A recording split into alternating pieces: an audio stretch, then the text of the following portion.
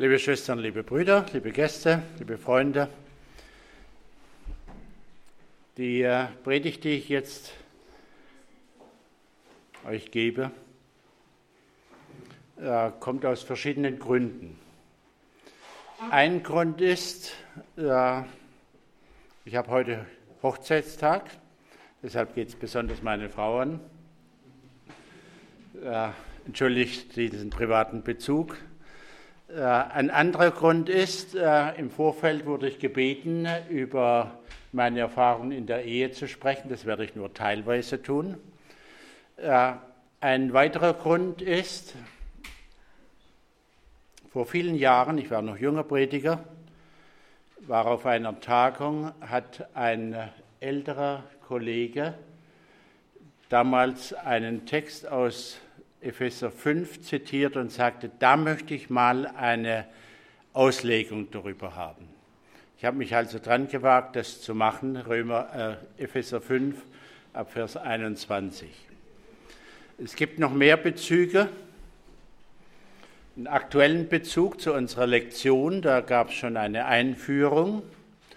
Und die Einführung in Epheser 5, Vers 21 nach der Luther-Übersetzung, ich werde dann nachher den Text auch lesen, der ist nicht unkritisch. Und damit muss ich damit rechnen, dass da innerer Widerstand beim einen oder anderen da sein könnte. Und es gibt noch einen Grund für diese Predigt, morgen ist Muttertag. Geht also um die Frauen und all das andere. Wie kriege ich das alles zusammen? Das ist wie Jonglieren mit verschiedenen Bällen. Ich möchte meinen Versuch wagen und euch einladen, mit mir diesen Text zu lesen. Ich lese ihn vor nach der Luther-Übersetzung, Epheser Kapitel 5, 21 bis 33. Ordnet euch einander unter in der Furcht Christi. Ihr Frauen, ordnet euch euren Männern unter wie dem Herrn. Denn der Mann ist das Haupt der Frau, wie auch Christus das Haupt der Gemeinde ist, die er als seinen Leib erlöst hat. Aber wie nun die Gemeinde sich Christus unterordnet, so sollen sich auch die Frauen ihren Männern unterordnen in allen Dingen. Ihr Männer, liebt eure Frauen, wie auch Christus die Gemeinde geliebt hat und hat sich selbst für sie dahingegeben, um sie zu heiligen. Er hat sie gereinigt durch das Wasserbad im Wort, damit er sie vor sich stelle als eine Gemeinde, die herrlich sei und keinen Flecken oder Runzel oder etwas dergleichen habe, sondern die heilig und untadelig sei. So sollen auch die Männer ihre Frauen lieben wie ihren eigenen Leib. Wer seine Frau liebt, der liebt sich selbst. Denn niemand hat je sein eigenes Fleisch gehasst, sondern er nährt und pflegt es, wie auch Christus die Gemeinde. Denn wir sind Glieder seines Leibes.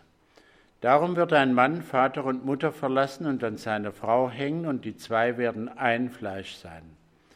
Das Geheimnis ist groß, ich deute es aber auf Christus und die Gemeinde. Darum auch ihr, ein jeder habe lieb seine Frau wie sich selbst, die Frau aber ehre den Mann. Soweit der Text. Ihr merkt, da steckt Dynamit drin, da steckt Anlass drin zum Widerspruch, da steckt etwas drin, über das man näher nachdenken muss. Worum geht es? Ja, und das macht die ganze Geschichte so kompliziert.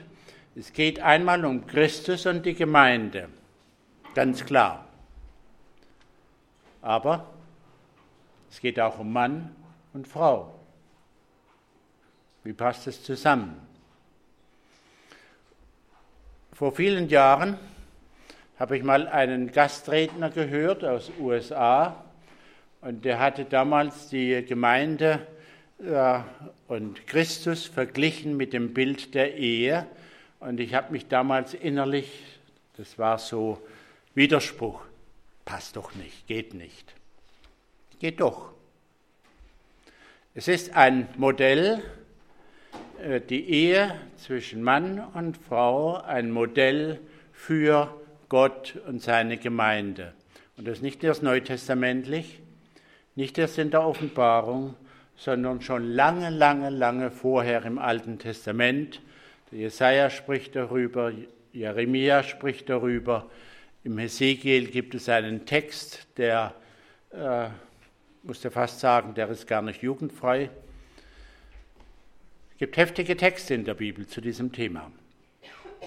Und Paulus greift dieses Motiv auf und spricht über, worüber spricht er? Über Gemeinde und Christus oder über Mann und Frau oder über beides? Es sind hier verschiedene Elemente drin. Ihr habt eure Bibel aufgeschlagen, hoffe ich. Ich möchte euch einladen, ein bisschen Struktur reinzubringen in euren Gedanken. Im ersten Text, Vers 21, Epheser 5, dort sehe ich eine Grundlage. Eine Grundlage: ordnet euch einander gegenseitig unter. Der eine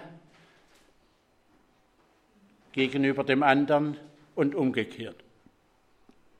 Dann werden die Frauen angesprochen. Frauen, ordnet euch den Männern unter, und es gibt einen Grund. Die Begründung ist, wie dem Herrn. Begründung: Christus ist unser Herr. Allemal, welches Geschlecht wir auch immer haben. Dann Vers 23. Der Mann ist das Haupt der Frau, wie Christus das Haupt der Gemeinde ist. Das ist eine Begründung. Christus und die Gemeinde. Das ist der Kern unserer Botschaft als Christen. Christus ist der Herr für die Gemeinde. Und wir gehören zu ihm. Das hat Auswirkungen. Vers 25. Ihr Männer, liebt eure Frau wie Christus. Da steckt das Wort Agape drin, nachher dann noch ein bisschen mehr dazu. Begründung wieder: Christus und die Gemeinde. Dann haben wir in dem nächsten Abschnitt, Männer sollen ihre Frauen lieben, das wird ausgeführt. Dann Vers 31, ein Zitat aus dem Alten Testament vor dem Sündenfall, also aus der Schöpfung direkt: Ein Mann wird Vater und Mutter verlassen und an seiner Frau hängen. Und sie werden ein Fleisch sein. Darüber ließe sich sehr viel nachdenken und darüber diskutieren. Und dann steht in Vers 32, dieses Geheimnis ist groß. Ja, welches Geheimnis denn?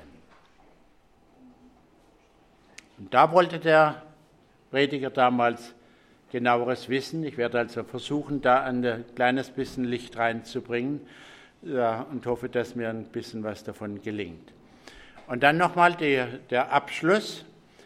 Das Geheimnis, Paulus sagt, ist groß. Ich deute es auf Christus und die Gemeinde. Das zeigt an, dass Paulus so diese Aussage aus dem 1. Mose nimmt. Mann wird Vater und Mutter verlassen, und er deutet es geistlich auf Christus und die Gemeinde. Das passt zunächst mal nicht zusammen in unserem Empfinden. Und darum eine ganze Begründung, eine Schlussfolgerung: Männer sollen ihre Frauen lieben und die Frau soll ihren Mann achten und ehren. Worum geht es? Noch einmal. Es geht um verschiedene Ebenen. Es geht um Christus und seine Beziehung zur Gemeinde. Wenn ich darüber nachdenke, dann ist es klar, Christus gab sich der Gemeinde. Nicht nur der Gemeinde, Christus kam von der Ewigkeit her, er wurde Mensch und er hat sein Leben geopfert für die Menschheit. Von daher wäre eigentlich die Gemeinde die ganze Menschheit. Jesus liebt die Welt, Jesus liebt den Menschen so sehr, dass er sich völlig aufgibt und ihr dient und ihr die Erlösung schenkt. Jesus gab sich ihr. In diesem Text steht drin, in Vers 26, 25 folgende, Jesus liebte die Welt, liebte die Menschen, die Gemeinde so sehr, dass er die Gemeinde heiligt. Wenn ich frage, erlebt ihr eure Gemeinde als heilig? Dann würde ich wahrscheinlich öfters das Wort Nein erleben. Erlebt ihr die Gemeinde als gereinigt, als herrlich, fleckenlos? Da rührt sich der Widerstand innerlich. Nein, wir erleben uns so nicht. Wir sind Sünder, wir sind Menschen, wir sind fehlerhaft und wir machen Dummheiten. Der Text sagt, Jesus hat seine Gemeinde geheiligt. Er hat seine Gemeinde gereinigt. Er hat sie vor sich selber hingestellt, dass sie heilig ist, dass sie untadelig ist. Nicht, weil die Gemeinde sündlos ist, sondern weil Gott sie geheiligt hat. Gott hat alles für sie getan. Jesus hat sich ganz für uns hingegeben und deshalb sind wir rein. Nicht aufgrund unserer Sündlosigkeit und aufgrund unserer Fehlerlosigkeit, sondern weil Christus die Gemeinde geheiligt hat. Die Beziehung Christus, Gemeinde. Gemeinde erscheint hier passiv und Christus ist aktiv. Er hat sie erlöst, gereinigt, geheiligt, zu seinem eigenen gemacht. Und was macht die Gemeinde? Sie ist untergeordnet unter Christus. Er ist der Herr. Und da kommt wieder dieses Wort, das Luther hier gebraucht, unterordnen, da kommt dieses Wort, was macht die Gemeinde? Sie gehört Christus, sie ist da, erscheint hier völlig passiv, sie lässt sich erlösen, sie lässt sich reinigen, sie lässt sich heiligen, sie lässt sich korrigieren. Er ist der Herr. Auf Mann und Frau bezogen. Der Mann liebt die Gemeinde, liebt seine Frau. Hoffentlich, muss ich sagen. Und die Frau achtet ihren Mann. Hier steht Agapo, das Agape. Wir kennen das von der göttlichen Liebe. Gibt es Männer, die ihre Frau mit einer göttlichen Liebe lieben?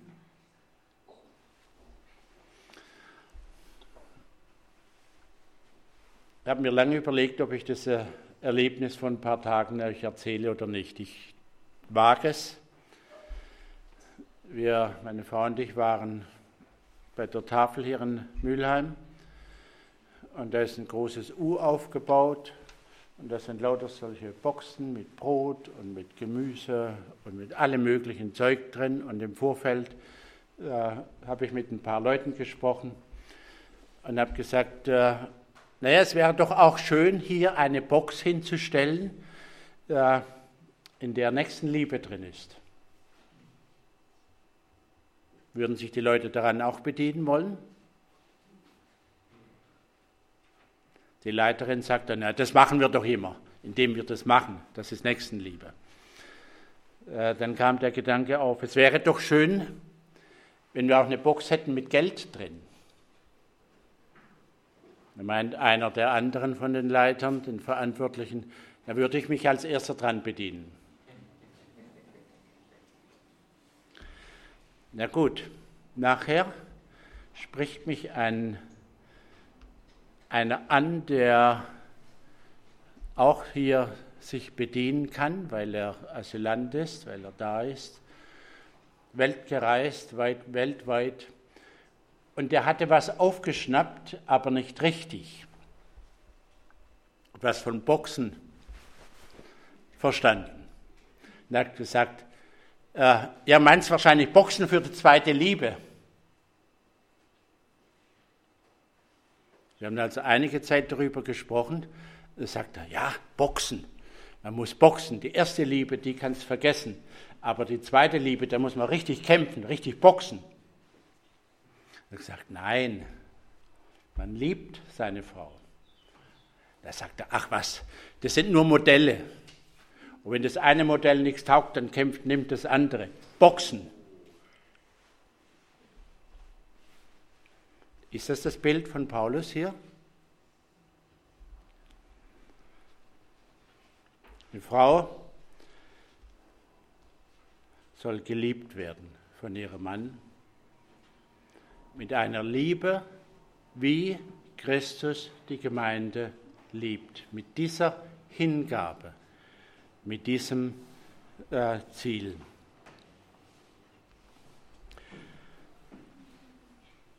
Wie auch immer ihr denkt, wie auch immer ihr persönlich empfindet, ich weiß es nicht, ich will meine Frau lieben, wie Christus die Gemeinde liebt. Ich will diesen Text ernst nehmen, denn Christus ist mein Herr. Dann geht es in dem Text auch um die Gemeinde natürlich.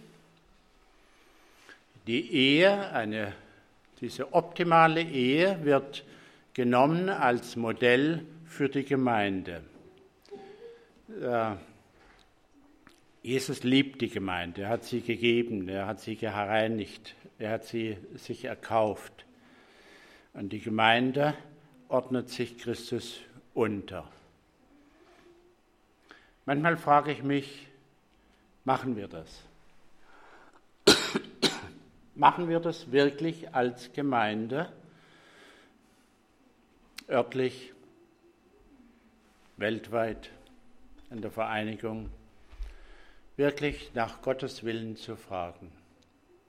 Dass Christus nicht nur theoretisch dem Bekenntnis nach der Herr ist, sondern dass Jesus Christus wirklich der Herr ist.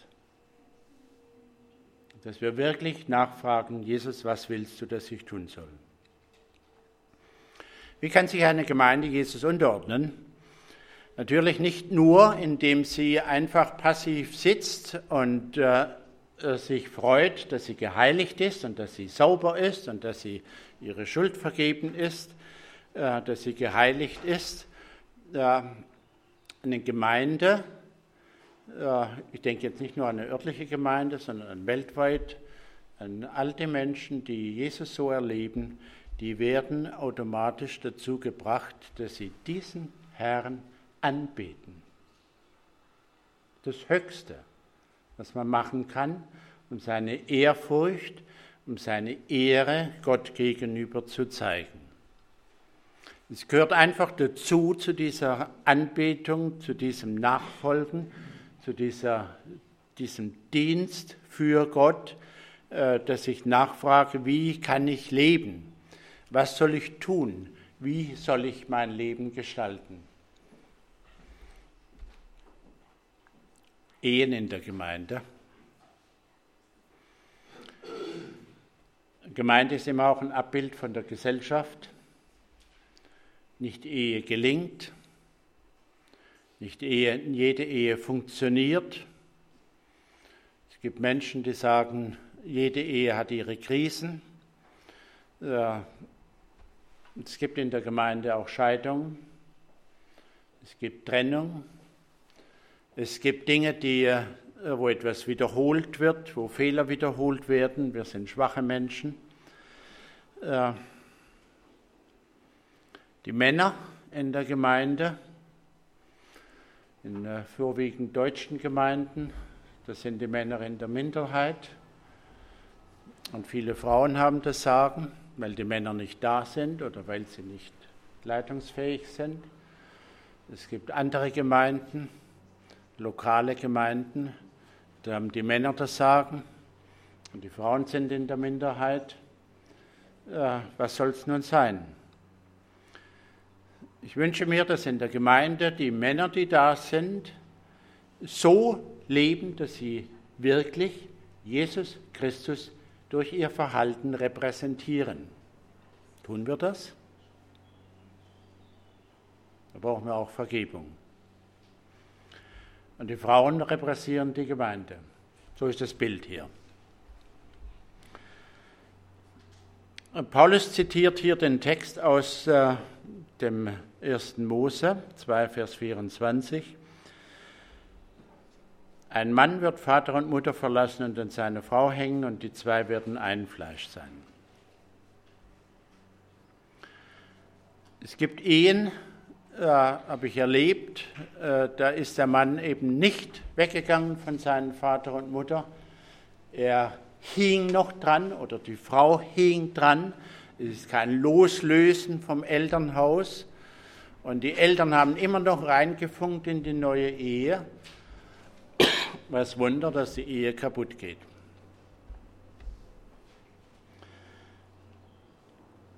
Man verlässt Vater und Mutter. Es mag für die Eltern schwierig sein, die Kinder loszulassen. Und Paulus nimmt hier dieses Bild und sagt, das Geheimnis ist groß. Und er deutet es auf Christus und die Gemeinde. Ich möchte es auf Christus und die Gemeinde deuten. Wenn es so ist, wie ich überzeugt bin, dass Jesus unser Schöpfer ist, dass er, zweite Person der Gottheit, bei der Schöpfung beteiligt war, dann war er bei Gott. Er kam von Gott und wurde Mensch. Er hat sein Vaterhaus verlassen. Warum?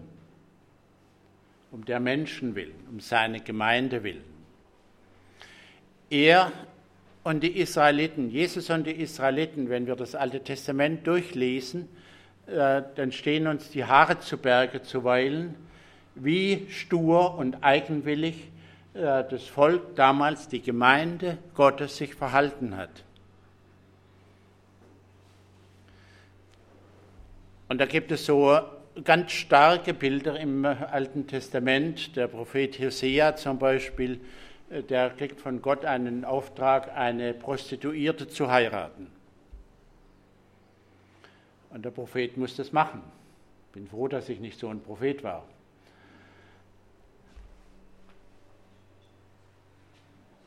Und der Prophet Hosea muss mit seiner Frau und mit seinen Kindern leibhaftig prophezeien, dass Gott ehebrecherische, abtrünnige Kinder hat und sie seine Geliebte nennt. Solche Gefühle mag Gott gehabt haben mit seiner Gemeinde damals.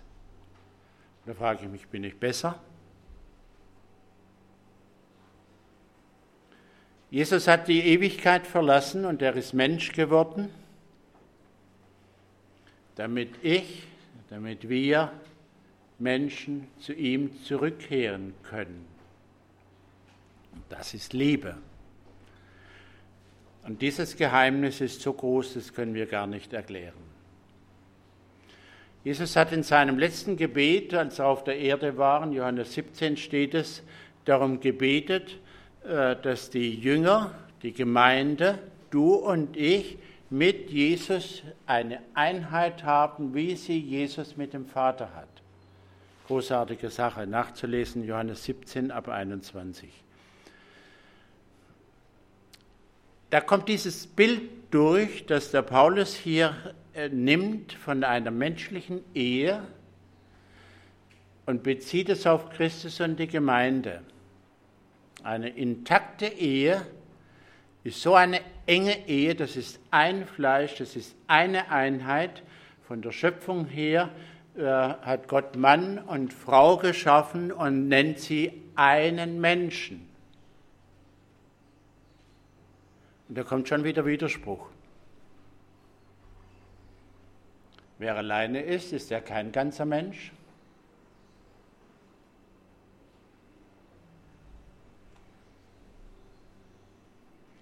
Eine Schwierigkeit, große Schwierigkeit. Und da könnte man auch sagen, das Geheimnis ist groß. Und Jesus sagt dort, der Text im Alten Testament sagt, es ist nicht gut, dass der Mensch allein ist. Wir leiden darunter. Es gibt viel Leid, es gibt viel Unvollkommenheiten und viel Kummer und Probleme, wenn die Dinge nicht so sind, wie Gott sie haben will. Das Geheimnis ist groß. Jesus kam, damit der Mensch wieder in Einheit mit Jesus, mit Gott kommen kann. Das ist die Erlösung. Das ist die Vergebung, die Versöhnung mit Gott. Und mir scheint, dass das die Basis ist, die Grundlage überhaupt, um menschlich, um sinnvoll, gut leben zu können. Dieses Bild, das Jesus und die Gemeinde, dass das abgibt, ist Modell auch für Männer und Frauen, oder? Das ist schwierig. Wir haben seit Jahrzehnten die Bewegung der Emanzipation und das ist okay so, dass die Frauen gleichberechtigt sind. Das Paulus sagt hier auch, ordnet euch einander unter, das ist Gleichberechtigung. Trotzdem haben wir sie immer noch nicht in der Gesellschaft, nicht letztlich. Und jahrhundertelang, soll ich sagen jahrtausendelang, prägte die Gesellschaft nicht etwa die Gleichberechtigung, sondern das Patriarchat. Und es mag auch einzelne Gesellschaften geben, wo ein Matriarchat besteht, wo die Herrschaft der Frau ist und nicht die Herrschaft des Mannes. Warum ist es so? Warum ist es so schwierig, einfach gleichberechtigt zu sein, Einheit zu sein zwischen Mann und Frau, trotz der Unterschiedlichkeit? Warum ist es so schwierig, frage ich mich, dass eine Gemeinde eins sein kann mit Christus, dass Christus der Herr ist und wir, die Menschen, die mit ihm leben wollen? Warum ist das so schwierig? Große Fragen. Unser Leben mag vielleicht, hoffentlich, ich wünsche mir es, ein Zeugnis dafür sein, dass es möglich ist, eine gute Ehe zu führen und dieses Bild Christus und die Gemeinde leibhaftig zu präsentieren. Wie immer ihr denkt, wie immer ihr handelt, ist eure Sache. Für mich ist Jesus das Vorbild. Ich will wie er leben. Ich will für meine Frau da sein und sie versorgen, wie er es tut. Und ich will vergebungsbereit sein, wie Christus vergebungsbereit ist, wenn es jemals nötig sein sollte. Der Text spricht natürlich über Ehe auch, nicht nur über Christus und die Gemeinde. Ehemänner lieben wie Jesus.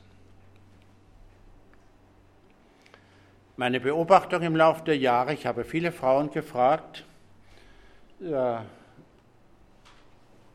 was das Eigentliche ist in der Ehe. Und ich habe den Eindruck gewonnen, dass eine Frau einfach glücklich ist, wenn sie geliebt ist. Ich weiß nicht, wie ihr darüber denkt, ihr Ehefrauen. Wenn eine Frau wirklich geliebt ist, sich geliebt fühlt, wenn sie von ihrem Mann so versorgt wird, dass sie sich schön machen kann, dass sie untadelig ist, dass sie rein ist, dass sie einfach ein wunderbares Aushängeschild ist. Falsches Wort. Überhaupt falsch. Nicht ein Aushängeschild, ist gegenüber. Das ist die bessere Hälfte, sagen Menschen oft. Wenn Frauen so geliebt werden, dann sind sie glücklich. Was kann einem Mann Besseres passieren, als eine glückliche Frau zu haben? Die Männer, wenn sie geachtet werden, sie tun alles für ihre Frauen. Die setzen sich ein, setzen Geld ein, setzen Zeit ein, alles Mögliche. Und bezeugen ihre Liebe zu ihrer Frau, dass es einfach nur schön ist. Eine Ehe, wo Mann seine Frau liebt, völlig unabhängig vom Verhalten, da wird die Frau sich verändern. Und sie wird ihren Mann achten, oder? Und wenn ein Mann geachtet wird, wenn er das Gespür hat, ich bin geehrt, ich bin akzeptiert, ich bin geachtet, trotz meiner Begrenzung, trotz meiner Fehler, trotz meiner Dummheiten, das tut dem Mann gut, oder, ihr Männer?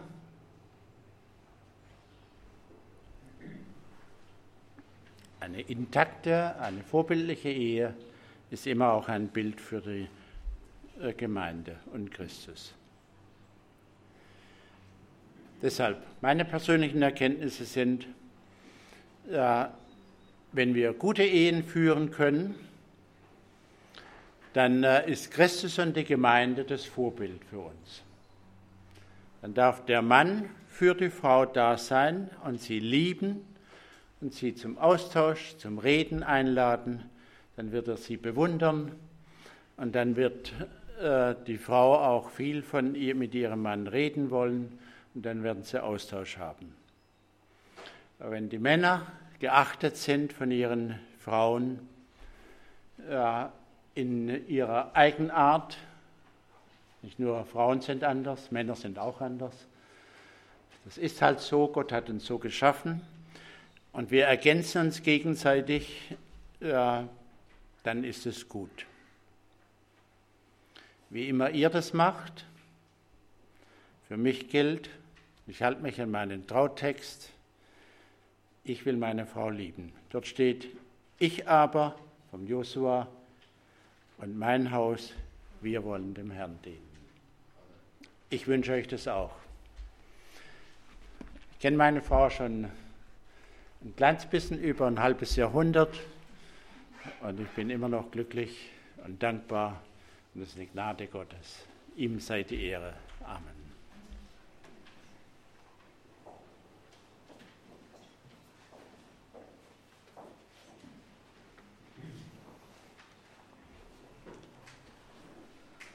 Wir singen jetzt noch gemeinsam ein Lied, das Lied Nummer 476.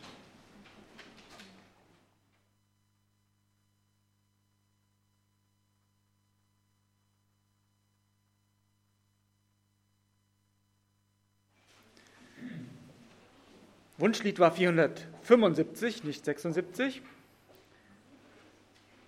Also schlagt einfach eine Seite vor und wir singen das Lied Nummer 475, die Strophen 1 bis 4.